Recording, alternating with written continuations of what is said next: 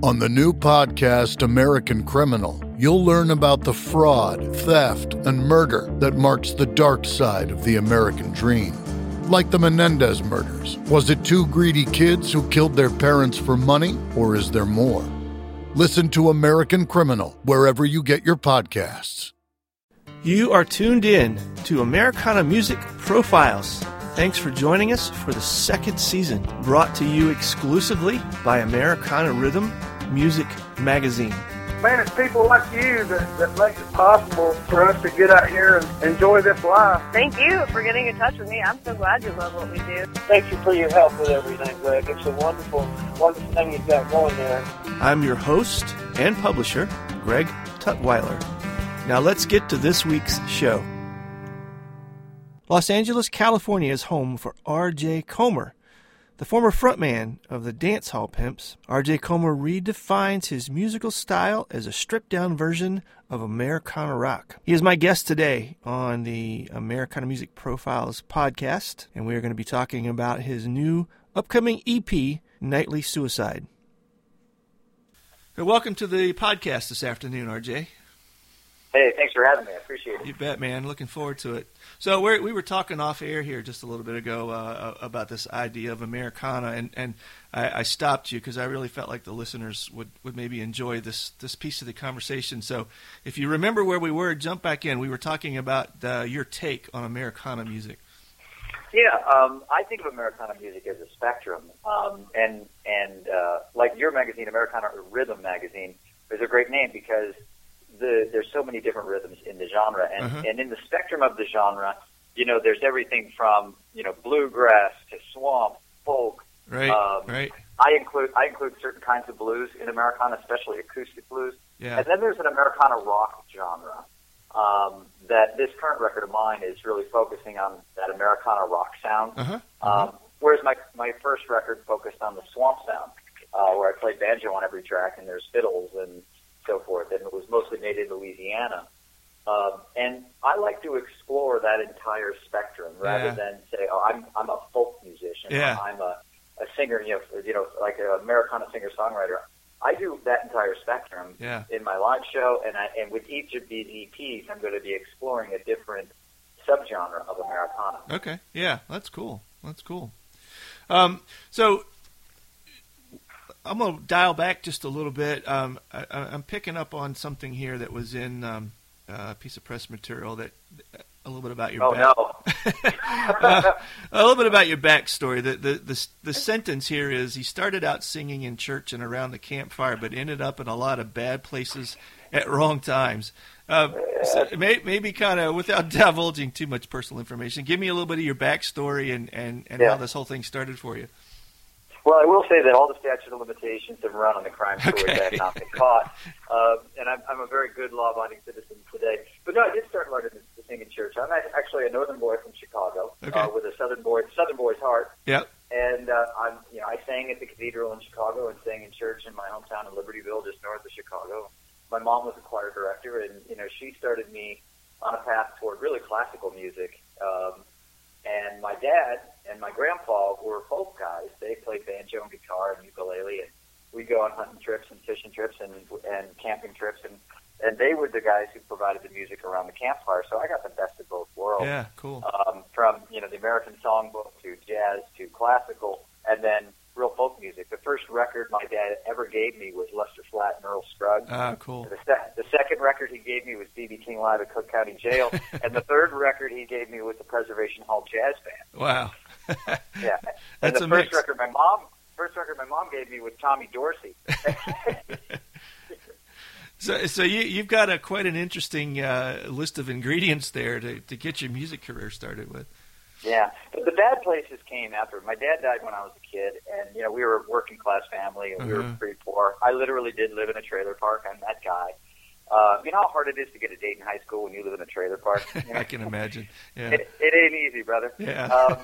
And my 20s, I went to music school after high school, but I dropped out, and I just wasn't ready. I wasn't mature enough for music school, and I spent my 20s, getting into a lot of trouble. Let's just say that. And eventually kind of straightened my life out. So that's the bad place at wrong time. But it pays off because, man, when you're a guy with an acoustic guitar and you walk up on stage at a biker bar, you better have a little bit of grit. Yeah, yeah. And I've literally played stages where there's chicken wire in front of the stage. Wow. I'm not kidding. Yeah. Huh. Bisbee, Arizona. So when did music become the thing that you were going to do? It always was. Okay. Except I thought I was going to be a priest until puberty hit. Okay. Yeah. So that was short-lived. Yeah. But I was doing music as a kid. I was that boy soprano that sang the Ave Maria at every wedding and funeral. Okay. And I was doing musical theater as a kid. In high school, in high school I got kind of popped for car theft, and instead of sending me to jail, they told me I had to enroll in the vocal music department. Oh, really? And yeah, and so by the time I graduated from high school, I was writing, motets for the concert choir. Oh, all right. In my high school. Yeah, so it's always been a thing I did. It's not always been a thing I've done successfully. But it because I was literally starving in America in my 20s. Okay. But it's always been what I do. It said here too in the notes that you played music for a while and took some time off to get quote a real job. What prompted that? The starving part, or was there something else? Yeah, pretty much starvation. Yeah. I don't talk about it much, but since you asked, I was a practicing lawyer for 20 years. Wow. Okay. Yeah, I went back to school. Okay. And I've always been pretty good at school when I applied myself. Uh-huh. And I was really fortunate. I had a very nice legal career where I wasn't playing any music at all. And then about it's almost 9 years ago now. I started a band for fun, and that band got signed. It got signed within a year of its first public performance, and it got signed to Lakeshore Records. That was the Dance Hall Pimps. Uh-huh. And suddenly I'm a professional musician again, through Providence, or what I like to call God. Yeah. And that's how I got back into music. So did you leave the law practice, or is this now the full thing? Yes, it is, but not at first. At first, I was in a signed band and working full-time as an attorney, and it was a grind, man. Yeah. Then I semi-retired, and now I'm fully retired. Okay. Wow. Okay. So that's quite a interesting journey from brushes with the law, trying to find yourself to the other side of the bench, and then back to music. Well, the good news is I never went down for a felony, and I never went down for a crime, or I never served time, which I wouldn't have been able to become a lawyer if I did. But there is a very lengthy background examination to become a lawyer in California, which I had me sweating bullets a little bit. Yeah, I can imagine. I was completely truthful on my application, so that helped a lot. Yeah, okay. Well, I'm sure this is an obvious and potentially dumb question, but all of that, I presume, has influenced the sound that you have now, right? Oh yeah, a lot, and it's also the experiences that I plumb for a lot of my music, not all of it, but songs like "I Wasn't Born an Angel" on my first record, and songs like "Nightly Suicide" on this record. Uh-huh. Those songs are about my life in my 20s. Yeah. And then if you listen carefully, redemption is a big theme of mine, because I'm a living, breathing example of redemption. And I'm not just talking about the Christian idea of redemption. I'm talking about just redemption, that when you change your life and you decide to live a different life, and you decide to try to make amends for your past behavior and what was learned from it. That's a form of redemption. Sure it is. Putting religion aside, and that's a theme in a lot of my music. But there's a lot of darkness in my music. There's a lot of darkness in my past. Yeah.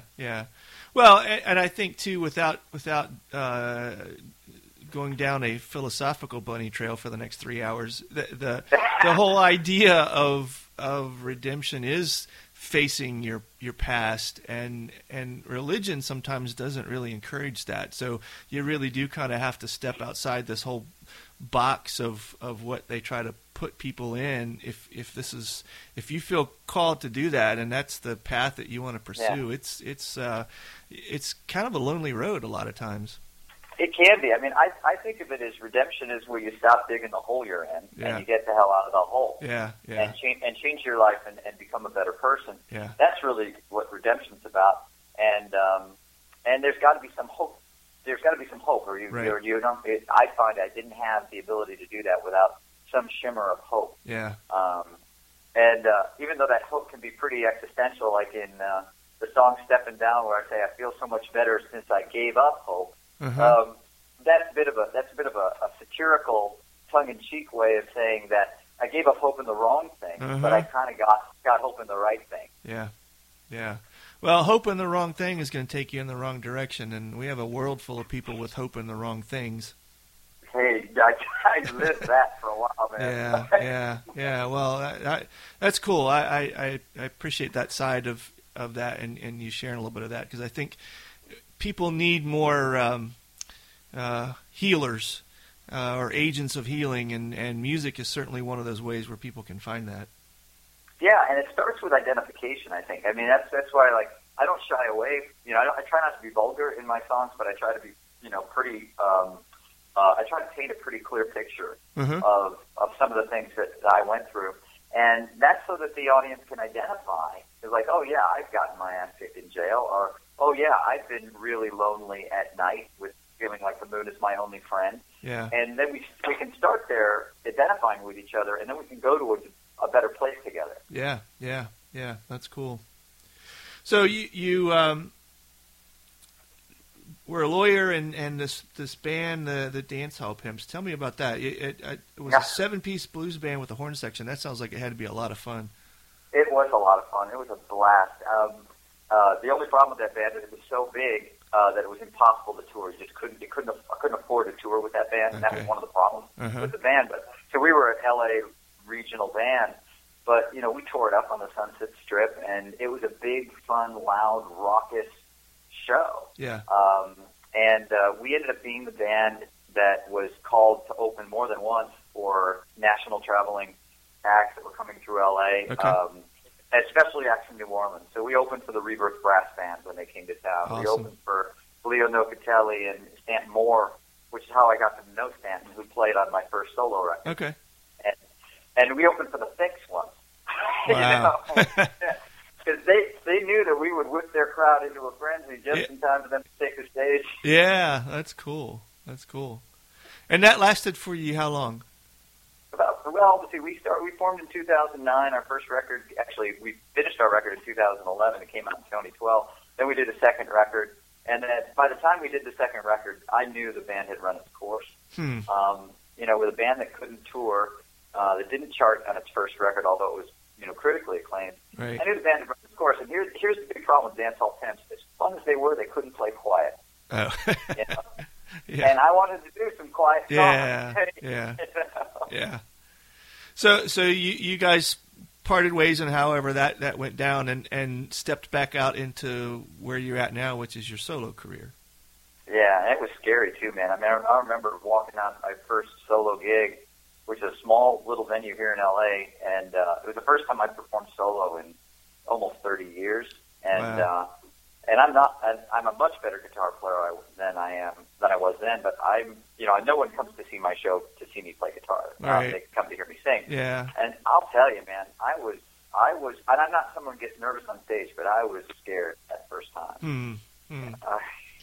You get comfort when you've got 6 guys around you, all playing at the top of the game. You can. There's a certain comfort in that. Yeah, yeah. How long did it take you to find your groove in that back as a solo artist? It took about a year. I mean, I took some time to really get better at guitar. That was important. Okay. I'm a pretty good banjo player, but I'm not a big fan of banjo as a solo accompaniment instrument. There's some guys that do it really well. A guy like Scott Michelson up in San Francisco does it beautifully. I don't like it for me as much, so I had to kind of transition from banjo to guitar. And it really culminated. I was on tour with Steve Forbert.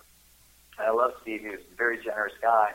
But he played big houses. We did Palms Playhouse, or the Palms Playhouse, which is an old opera house up in the farm country. And where it culminated for me, where I knew I got it, is I walked out in front of his audience. The place was packed. They had paid $25 not to see me, and it wasn't a bar. I mean, these people were sitting in chairs with their hands in their lap, waiting to be entertained. And it was a make it or break moment for me. If I couldn't make that moment work, and if I couldn't turn those folks into fans, then I knew I was either out too early or maybe on the wrong path. And luckily, it was a great night. Yeah, really. Yeah, that's cool. So, what does it look like for you now? Are you able to tour now, or is that part of what you're doing yet? Yeah, it's awesome. I mean, it's grinding, but it's awesome. I just came back from 5 states, 2 countries. Cool. This year alone, did Canadian Music Week, played in Chicago, did a bunch of dates in Texas during South by Southwest, played in Tennessee and Florida, and just went where the fans were. Yeah. And I enjoy it. I much more enjoy it if I can drive, which is one of the reasons I'm moving to Tennessee next year. Oh, cool. Because I want to be more centrally located so that I can drive my tours rather than get on a plane in L.A., fly to the American South, rent a car, and then go touring, and then have to fly to the next state. Yeah. That's a real grind. Yeah. I hear a lot of artists that are left or right coast struggle with the desire to get one direction or the other and having a hard time figuring out how to make that work. Yeah, especially when you mostly, like me, I mostly get booked in the American South. I spent 5 weeks in New Orleans last year. Yeah. And that was fantastic, but, of course, I have to fly there. I don't play the Southwest or the L.A. area very often. Yeah. It's just not, there's not as strong a scene for what the Americana roots scene is not really strong here. Right. And it's not where my fan base is. I mean, when I do a show in L.A., it's mostly my friends coming to the show and some fans. Yeah. But honestly, my friends are not listening to this music when they go home. They're there because they're my friends. Right. As opposed to, when you play Sarasota, Florida, everybody is there because they love this kind of music, and hopefully they've heard your music and they want to hear you play live. That's a very different vibe. Do you get to do festivals also, or is it more venues and coffee house, pubs, theaters kind of thing? I don't get to do as many festivals as I'd like. It's hard to get booked at a festival as a solo artist. If I had a band, I'd probably do better. But I did do Canadian Music Week, and I did 3 showcases at South by. But I haven't been really, killing it on the festival circuit. But the venues I know most often play, I'll do coffee house gigs because they're a great warm up, and I like them.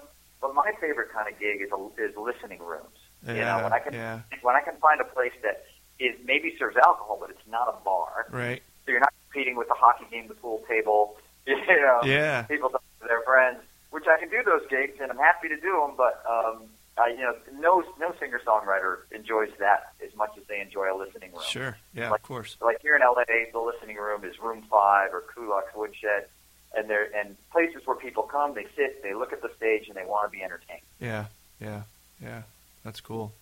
So the new album is Nightly Suicide. Tell me about that a little bit. That's an EP, right? Yes, the Nightly Suicide is an EP. It's the Americana Rock EP, and what I'm trying to do is, rather than do full LPs, which I'm not sure there's a real good reason for an independent artist to do LPs unless they really have 10 or 12 super great songs that all fit together. Yeah. I'd rather do really tight EPs that focus on a specific subgenre of Americana, show what I thought on that, and then move on to the next genre. Yeah. And Nightly Suicide is the Americana Rock EP.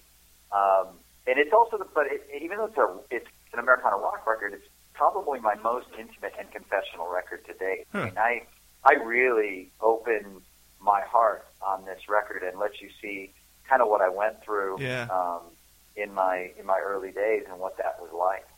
Did you write these songs specifically for this EP, or are they a collection of songs that you've written over the last several years?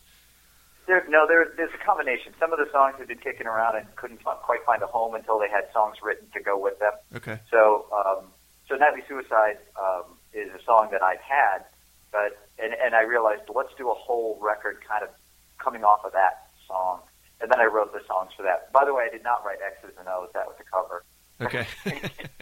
So a lot of people in the Americana genre won't know that it was a cover because it's a cover of an Elle King song that was really popular. It's a pop song. Right. But it was amazing how many people don't know that that's Elle King's song that was a Grammy-nominated rock record on the 2015 Grammys. Yeah. No, I recognize the name, and I kind of just made the presumption that it was probably a cover. So I'm glad you clarified that. Yeah, cool. And that came out in March, right? Yes. And the tour that you're on now is for this record? Well, yes, but I just finished it. I just got home on Monday. Okay. And I'm going to be home for a while. We've made 2 music videos for this record, and we need to make a third, which I think we're shooting on the 24th, as a matter of fact. And then I'm going to do an LA show, because I haven't played in LA in a long time, so I'm going to do an LA show in June. And then I'm going to kind of sit tight through the summer, write some songs, start figuring out what the next record's going to be, and then head out again in the fall, which I don't know where I'm going yet. Okay. I'd like to go up to Oregon because there's a radio station up there called Ocean Beach Radio that has been spinning the hell out of my record, which I really appreciate. Go yeah, Ocean for Beach. Sure. But at the same time, I moved to Tennessee, and I have a place in Tennessee, and I'd like to go back to Tennessee and then kind of go around those states, hit Virginia, and in the Carolinas, and Ohio, and Arkansas, and just kind of circle around for a while. Yeah. And I just don't know what I'm going to do yet. We haven't made that decision. How far out do you envision your career? Do you have a goal or a plan that you're working from that is more than a year, 18 months out? Oh yeah. I let it be organic in the sense that I'm just a really happy 52-year-old guy who gets to play music for a living. Yeah. But the goal is different parts of the music business. I'd like to be more successful than I already am in writing music for film and television. Okay. I've been somewhat successful in that, but there's real money in that gig. So so most of the money I've made is doing that, and I'd like to do more of that. And I'd love to, I'd be tickled to, write a hit pop country song that somebody else sings. Yeah, sure. God knows I don't want to sing that horrible stuff. But I'll happily write it for you. Yeah. And of course, now that I've said that, it's like nobody wants to play his song. He doesn't like what we do. Oh, well. So one of the questions that I kind of had written down here was that are there other things that you do? And I think you kind of answered that. You're doing writing for other things other than just your own personal music.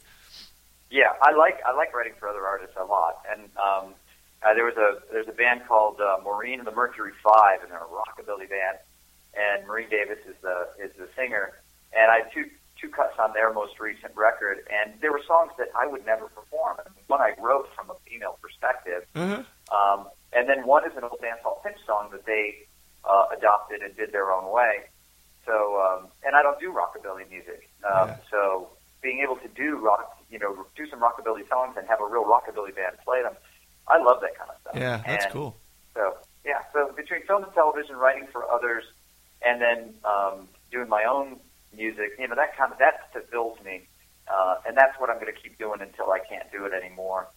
And then I do have a goal to get to the United Kingdom. I mean, where there's this huge American roots following in the United Kingdom. I get a lot of love from the United Kingdom, both in terms of fans and airplay. That's awesome. I just got to figure out how to afford it. Yeah. So how can people reach out to you, find your music, engage you on the social media circuits? Where can they find you? Well, you can find me on all of the social media outlets, Twitter and Facebook and Instagram and so forth. But the place that I interact with fans frequently and quickly is at my Facebook page, the R.J. Comer Music Facebook page. That's the one that I do myself. Nobody else pretends to be me. Right. If you send me a message or you comment on something and I comment back, that's me talking to you. Yeah. Cool. And I love interacting with fans that way. But also rjcomer.com, which is the website where you can find out where I'm going to be playing, and you can read more about my background. You can listen to the music. You can look at some pretty good pictures. I pay a lot for those photographers to make me look better than I am. You can see the videos. Yeah. And everyone should go to the R.J. Comer YouTube page because I work hard on those music videos, and I hope people really enjoy them, and I'd love to hear people's reaction to them. Yeah, cool, good. And the CD is Nightly Suicide, and that's out now. And thanks, RJ. It's been great talking to you. Appreciate it. Hey, thanks a lot. It was my pleasure. I really appreciate it. Take care. Let's take a listen to one of the tracks on RJ's latest CD, Nightly Suicide. This is cut number 4, The Moon Ain't Fallen on Me Yet. Angels love me, but the devil owns me, and their battle keeps me on my feet. Under moonlight I am walking lonely down the middle of the street, rolling dice with bloody fingers. I risk it all on every bet, but under moonlight still I linger, and the moon ain't falling on me yet. No, the moon ain't falling on me yet. Gather round here, strike the band up, dance with pain and drink despair. If life's a joke, then I am doing stand-up. The city laughs like someone's there. Kiss the bricks, they taste of bourbon, and choices made without regret. To the dust I may be returning, but the moon ain't falling on me yet. No, the moon ain't falling on me yet. No, the moon ain't falling on me yet. Learn to fight by getting beat up when I left my shoes in the wrong place. Under moonlight now I put my feet up since I disappeared without a trace. Fell from grace, but still I landed upright, and I keep moving on lest I forget that any sunset could bring my last moonlight. But the moon ain't falling, the moon ain't falling, the moon ain't falling on me yet. No, the moon ain't falling on me yet. No, the moon ain't falling on me yet. Angels love me, but the devil owns me, and the moon, it ain't falling on me yet.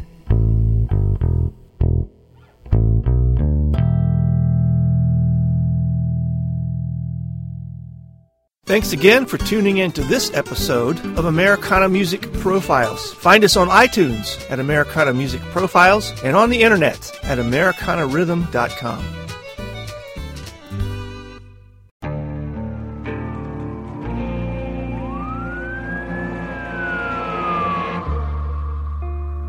What would you do to achieve the American dream? The big house, the happy family, the money. 911, what's your emergency? Would you put in the hours? Would you take a big swing? What's the problem? What's the problem? Would you lie? Would you cheat? Were they shot? Were they shot? Would you kill? Yes. My mom and dad. My mom and my dad. From Airship, the studio behind American Scandal, comes a new true crime history podcast. I'm Jeremy Schwartz, and I'll be taking you inside the minds of some of our most notorious felons and outlaws, exploring the dark side of the American dream. In my new show, American Criminal, you'll meet the picture-perfect brothers who killed their parents, the thief who stole babies, the crypto king who siphoned off billions, and plenty more. From assassins and gangsters to killers and con artists. Whatever the case, whoever the criminal, you don't know the full story until now. Don't miss the debut season of American Criminal, The Menendez Brothers, beginning February 29th.